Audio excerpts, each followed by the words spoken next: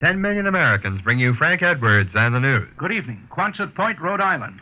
A badly burned lieutenant told investigators today that he heard shouts of warning from the catapult room just a few seconds before the blast that killed 102 men on the USS Bennington. As I reported to you on the night of the tragedy, the catapults on the big carrier were filled with explosive liquid, which might have been ignited by a chance spark. The British used steam catapults to launch their planes.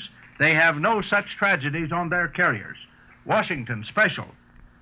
Last night, the Secretary of Commerce had to admit that, in his own words, we are in a recession. Tonight, the Labor Department discloses that it has just added 16 more major industrial cities or areas to its list of distressed communities, which now totals 123 major cities with substantial unemployment, as they say in the official statement. The Labor Department also admits that the so-called improvement in employment has not changed the unemployment picture in the nation's industrial centers.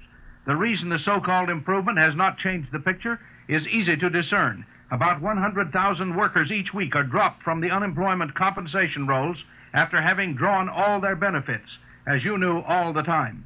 Here are the cities and areas just added to the distressed list: Utica, Rome, Schenectady, Troy, Albany, and Buffalo, New York; Erie, Pittsburgh, and Reading, Pennsylvania; Aurora and Joliet, Illinois; Evansville, Indiana; Jackson, Mississippi; Knoxville, Tennessee; St. Louis, Missouri, and Fall River, Massachusetts, all added to the distress list because of substantial unemployment.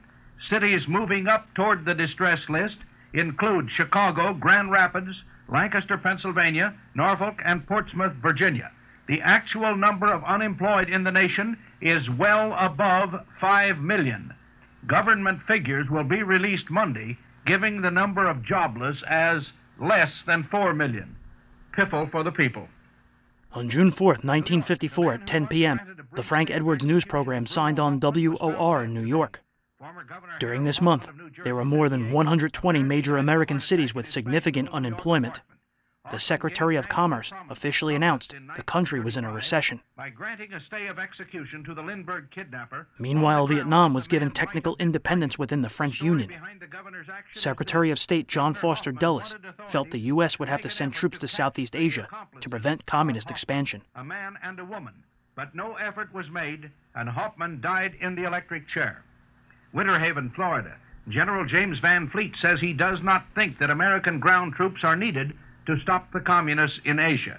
He thinks the job can be done by giving the materials of war to what he calls the courageous natives of Indochina.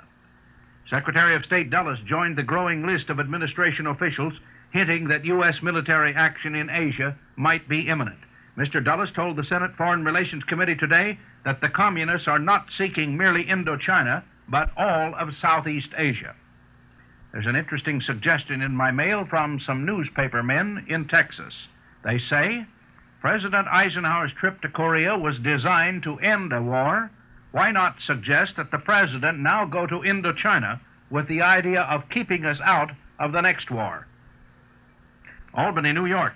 State authorities will again distribute gamma globulin, although they say there is no evidence that it helps to prevent polio. Well, at any rate, if it doesn't help the fight against polio, it does help the companies that sell the compound. In other news, on June 6th, the San Francisco Chief debuted. Machinist Weekly prints some preview drawings and specifications. On June 13th, NASCAR held its first ever event in Linden, New Jersey.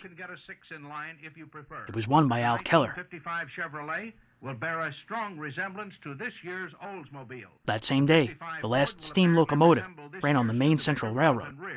With a new front-end grille somewhat like the 54 Lincoln. And on Flag Day, June 14th, the words "Under God" were officially added to the Pledge of Allegiance. Kaisers may also include V8s in 55. For months, I've been reporting to you that the gasoline companies were trying to keep prices high by making great claims for secret ingredients, super-duper gas at super-duper prices. Business Week magazine says that the high-pressure advertising on gasoline is an attempt to wean motorists away from regular to premium gas, even though many cars perform better and more cheaply on regular gas. Marketing expert Sidney Margolius says that the gasoline companies are trying to get themselves out of one mess by getting into another. For instance, they add tetraethyl lead to both regular and premium gas to prevent the motor from pinging. They've been doing this for years. But this lead accumulates in the cylinders, mixes with carbon, then gets hot enough to fire the gasoline prematurely, causing what is known as a wild ping.